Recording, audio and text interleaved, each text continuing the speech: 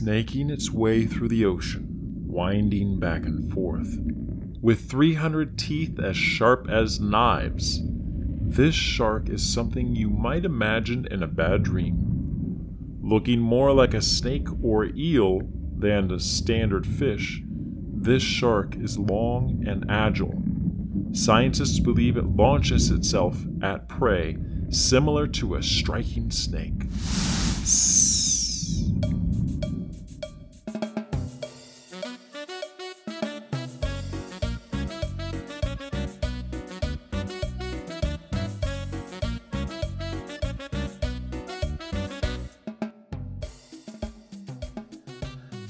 The shark you heard introduced is named for its appearance.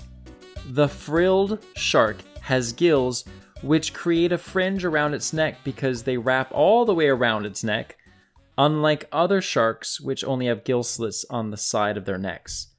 It looks kind of like it has a collar. It was first documented in Japan when a German scientist, Ludwig Dotterlein, visited and found some specimens.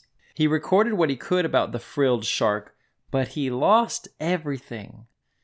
A few years later, an American scientist took a trip to Japan to find his own frilled sharks in 1884.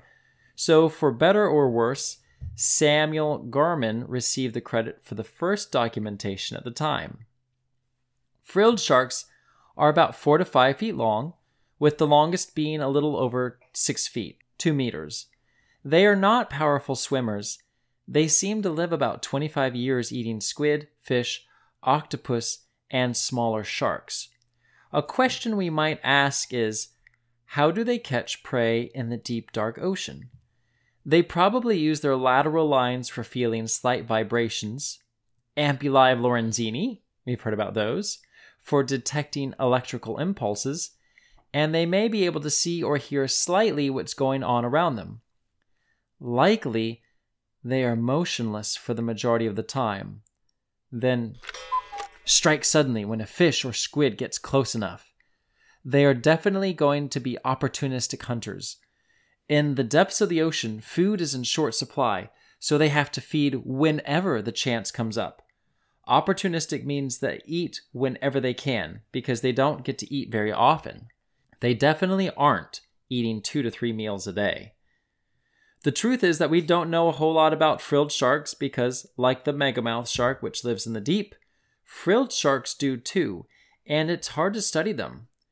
The first video footage of a frilled shark was from 2004, that's only 17 years ago, and that was with a remotely operated vehicle. When they do come to the surface, they are lost. I'm scared. Sick. Dead. Ugh. Injured. Ouch. Or caught in a fishing net. Help, I'm stuck.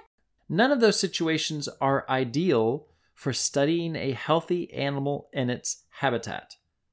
Like the frilled shark, we can be opportunistic, not when it comes to eating so much as when it comes to learning and sharing about God's love. Now, I'm not talking about attacking someone to tell them about God, like the frilled shark attacks its prey. That's not a good idea. But being so at peace with how wonderful and trustworthy God is worth sharing. If there's something you remember from this podcast, I hope you don't forget that God is good. He's not angry with you. He doesn't hate you. He's not out to get you in trouble.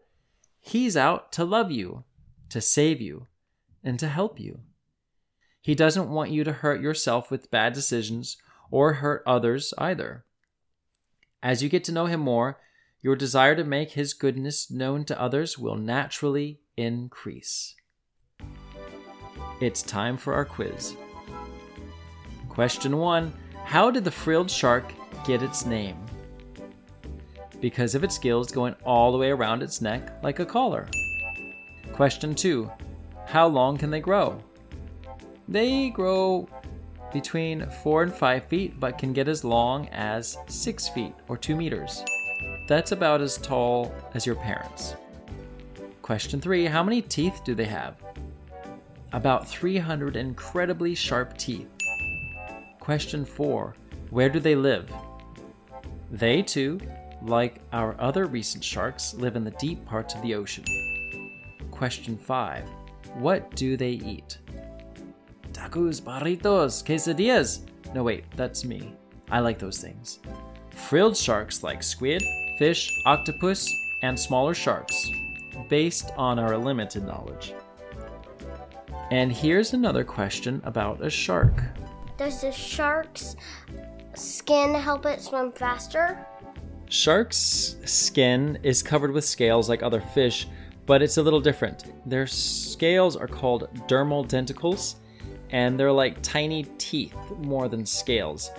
And they reduce the friction or the drag through the water, so they swim faster and more efficiently with less energy. I'm having a great time this week on Shark Week, and I hope you are too. Thank you for joining me, and I'll see you next time here on Nature and Science for Kids.